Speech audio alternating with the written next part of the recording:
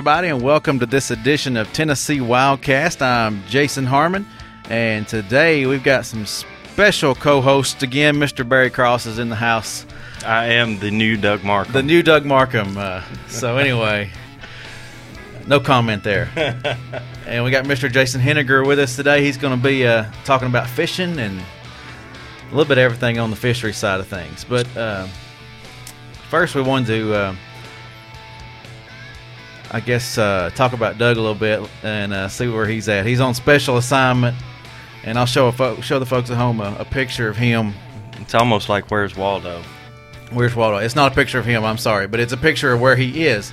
Today, he's with News 2. Yeah, out on the lake. On the lake, doing a little segment on fishing, and look to watch for that on News 2 in Nashville to air sometime probably this week or next. And I think he said it may air multiple times, maybe on the weekend sometime. So just keep your eyes open for that if you're in the Nashville area. And that's good to see the media taking notice of fishing being a quality activity for folks to get out and do. Right. And as always, Doug is out there promoting our great resources. So. Yep. Doug loves to fish, and that's where he can. Well, I think he was boat captain today. Well, yeah. I don't see him. You think he touched the rod? I'm saying those shots are from his camera phone there. So, yeah. You think he touched the rod? Maybe. Mm-hmm. Maybe. And I was going to say something else, and I forgot what it was. But anyway, I was going to say, look, they're all wearing their life jackets. Make sure you wear your life jackets when you're on the boat. That's what I was going to say. Absolutely. So that's good to see. And they're catching fish, so that's good to see, too. So before we let's move to the spring turkey season and talk about that for just a minute before we continue on the fish side of things. The spring season is a little under a month away. You got a few weeks left before it's over. Right. If you haven't killed all 4 birds, or if you haven't killed a bird, you still got time to get out there. And the weather's been pretty good for it. And I know a lot of people have been harvesting birds, but like I said, if that one's eluded you, you still have time. It's not over yet. Yep. Me and Mr. Barry went out, a couple of weeks ago, chasing a few, and we were on about 3 different birds, seems like, and none of them cooperated. So none of them wanted to play. And my daughter's been out. She's trying to kill one with a bow, and she has got the fever, and she'll get off of work and go, "Is it a good time to go?" And I'm like, "Hey, it's always a good time to go if you got the time." So. Yep. Spring is always a good time. That's right. I'm always torn between turkey hunting and fishing. I've been turkey hunting a little more than fishing this year, but no luck so far. Yeah. That's going to be my question. So no luck? No luck. I'm going to take advantage of these next couple of weeks, see if we can track one down. All right, yeah. All right, let's move into more fishing then. The comment period for the next fishing season, the comment on the regs and what you might like to see in the next year's regs. The comment period is coming to an end on April 23rd, so you got till then to write in. You can mail your comments in, or you can go on online or through your email and do it that way. So right there's the information on the screen if you're watching. We've been getting quite a few comments this year. Always want more.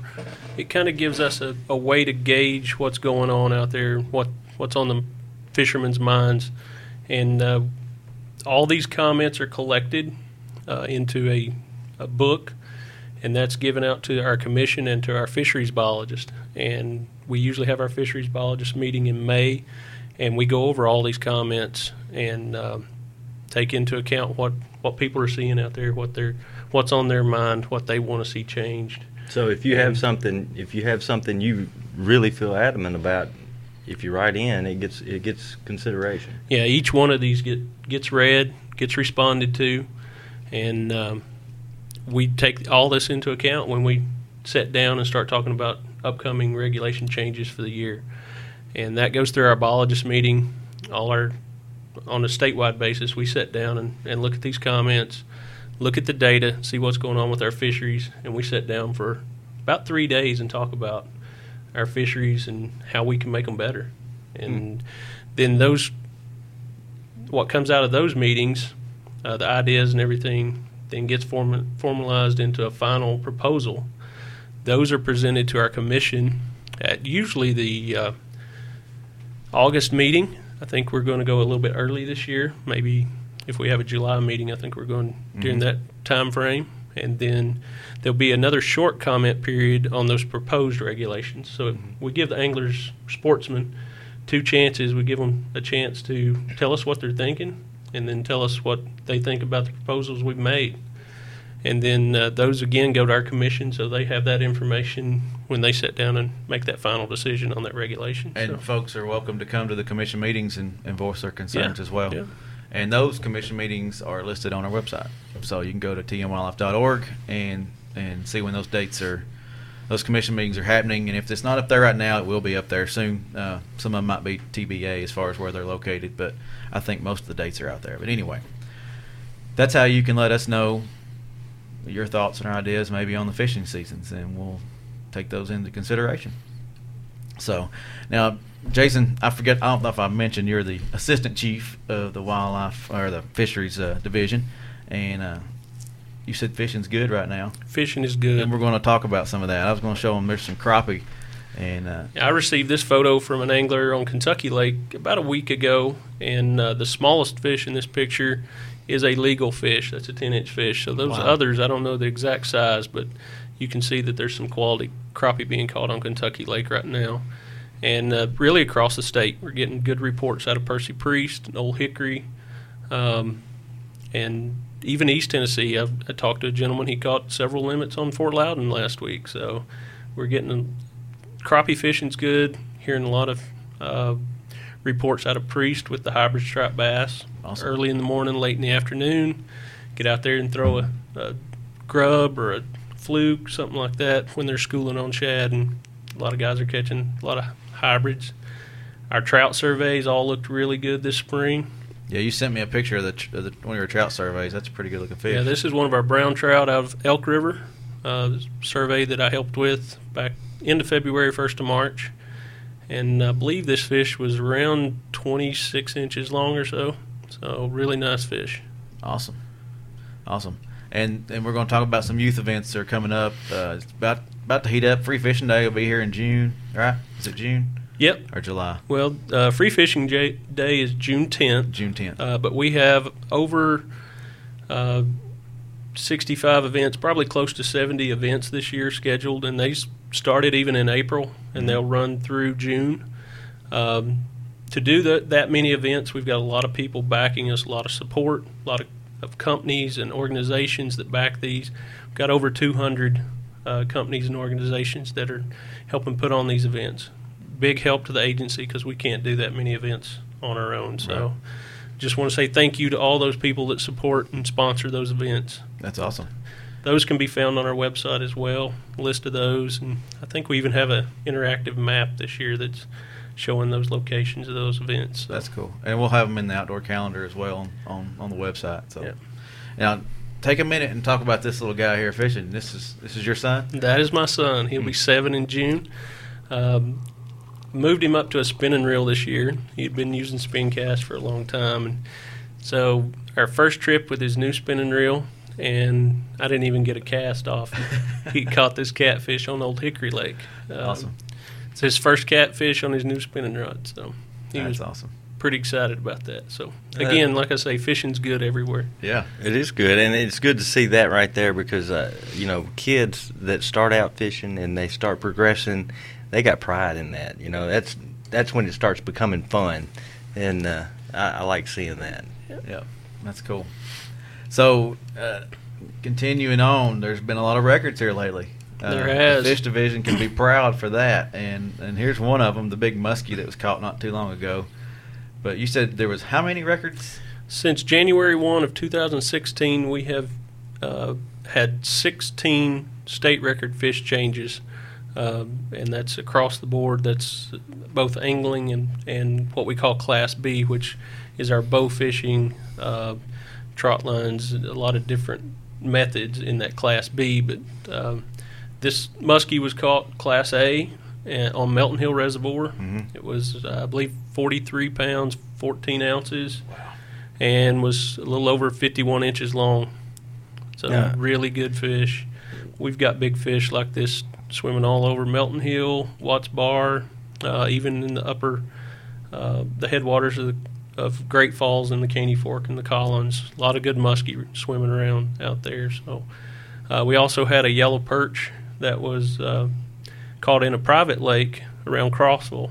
That was 2 pounds, a little over 2 pounds, and that is one of our newer state records as well. So, now, where can you find the list of state record fish in case somebody catches a big one?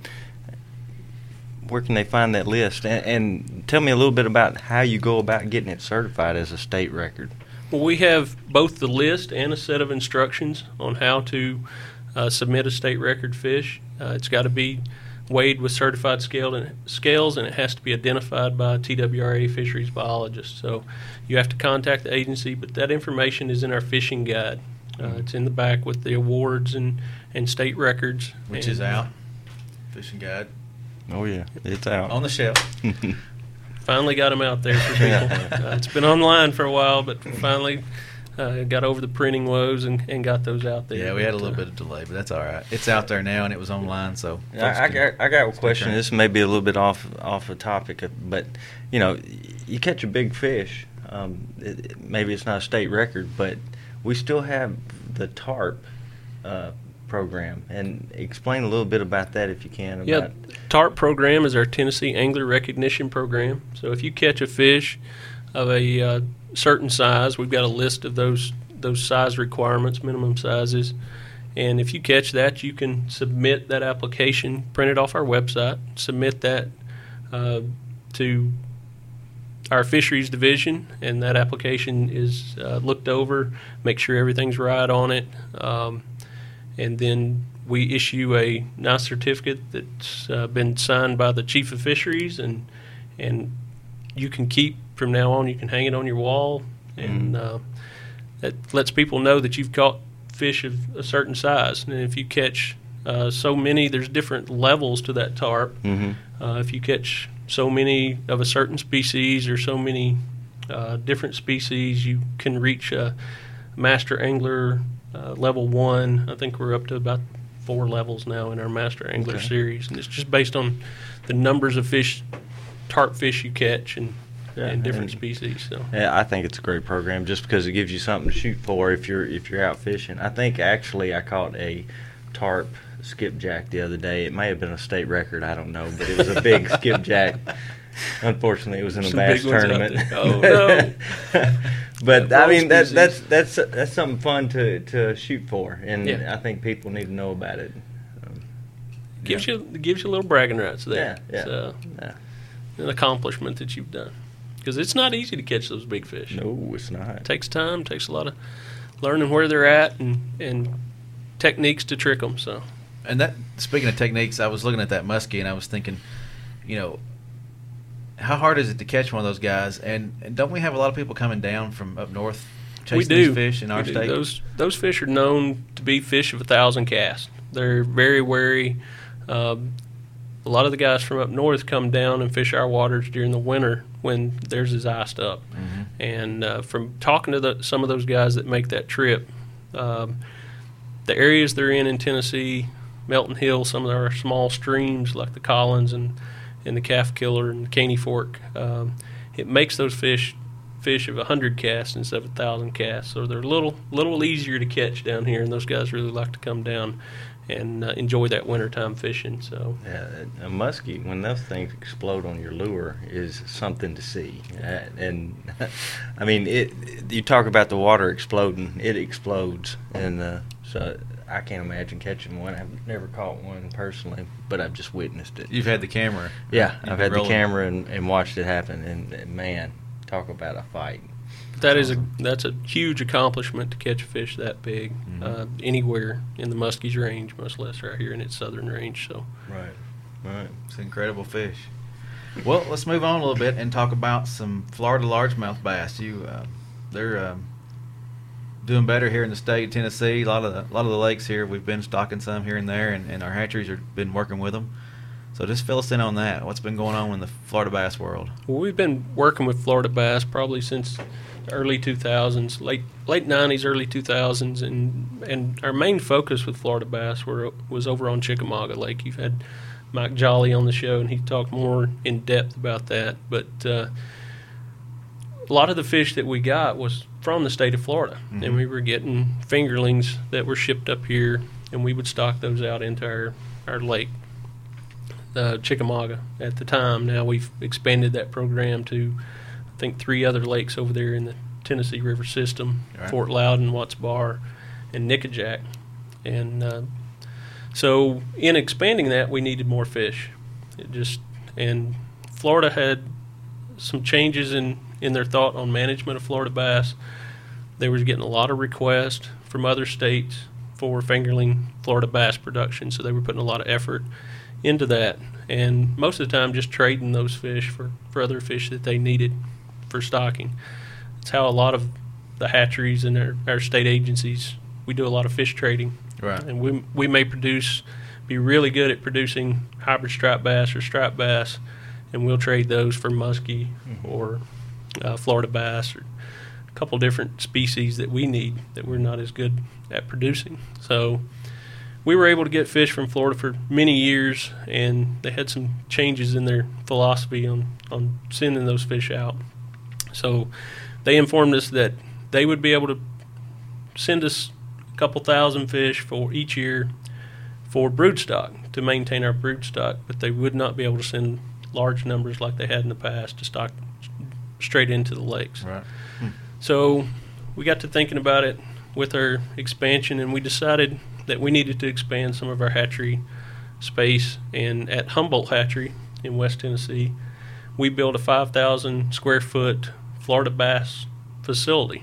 And you see a couple pictures of it here where we have the long raceways. And what we do, we put broodstock, larger Florida largemouth, pure Florida largemouth into those raceways, and we put you can see the little black square mats there, and those are spawning mats. And we space those out down the raceway, and those fish will pair up and actually spawn on those black mats. And then we can remove those black mats and enumerate the number of eggs we've got, move those over into another raceway, and let those fish, those eggs hatch, and the fingerlings just simply drop off those mats. So you don't have to do like walleye and strip anything. No, you can't. With the bass species, it's easier just let them do it on their own, because one female her eggs may develop a little differently.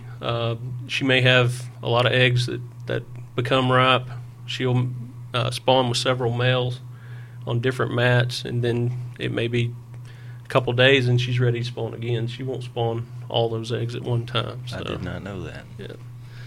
So we just let them do it naturally. We remove the mats, replace them with new mats, and about 3 weeks ago, David Roddy come in my office, and he was kind of panicked because we had the water temperature right, we had the fish in there, and we only had one pair that had spawned off. Yeah. And he called some contacts he had, and they said, well, try to increase your photo period. And that's one thing about this building, doing the spawning inside, we can control the daylight period. So we bumped it up a couple hours, and we had 20 pairs that spawned off within a couple of days. So Wow.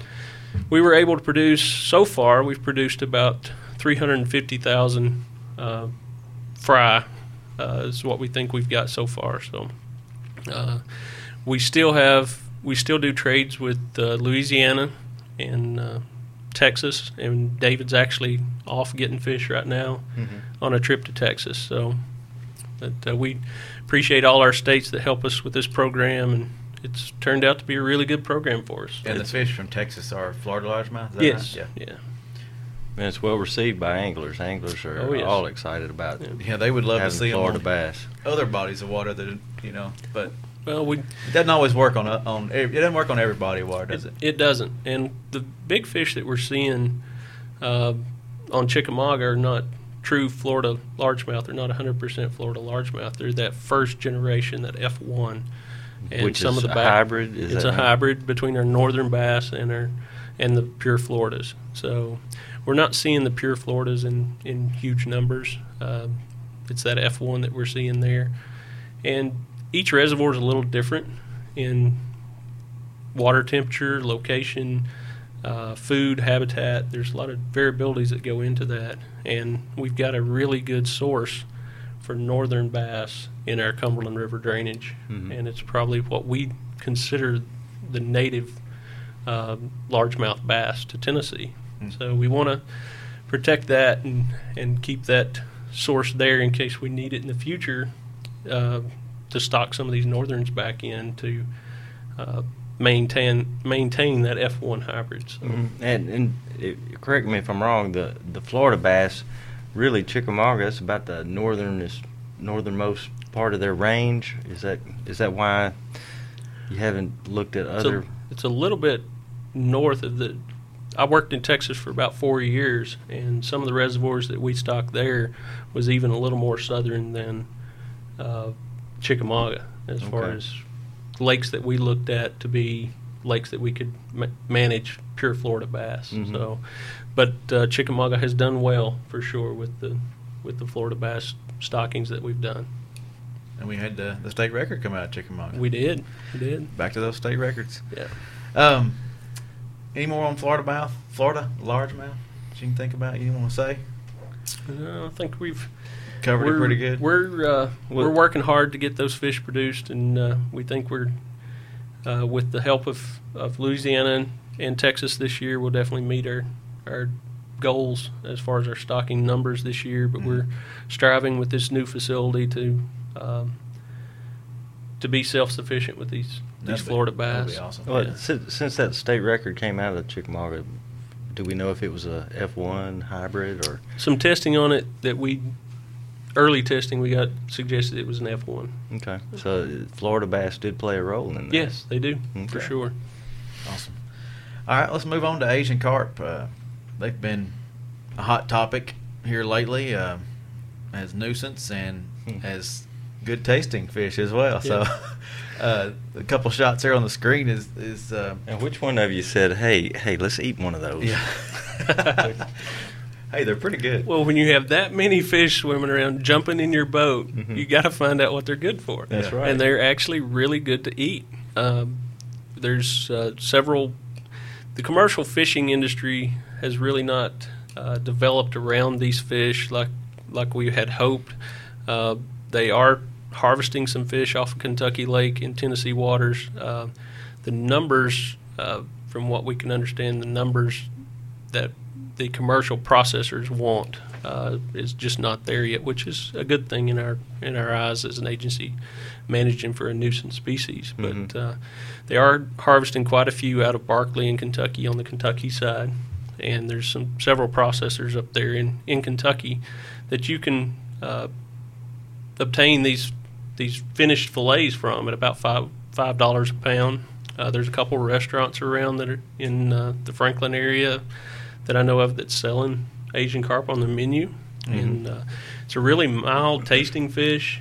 It's not, a lot of the fish have a real strong fishy taste to them, and Asian carp really seasons up well. I've had it grilled, I've had it baked, I've had it fried, and it's good any way you fix it. I swear, the way y'all are fixing it here in this shot, it's like a chicken nugget. I mean, it's it's lightly battered. It was perfect, and it grills or it fries up pretty firm.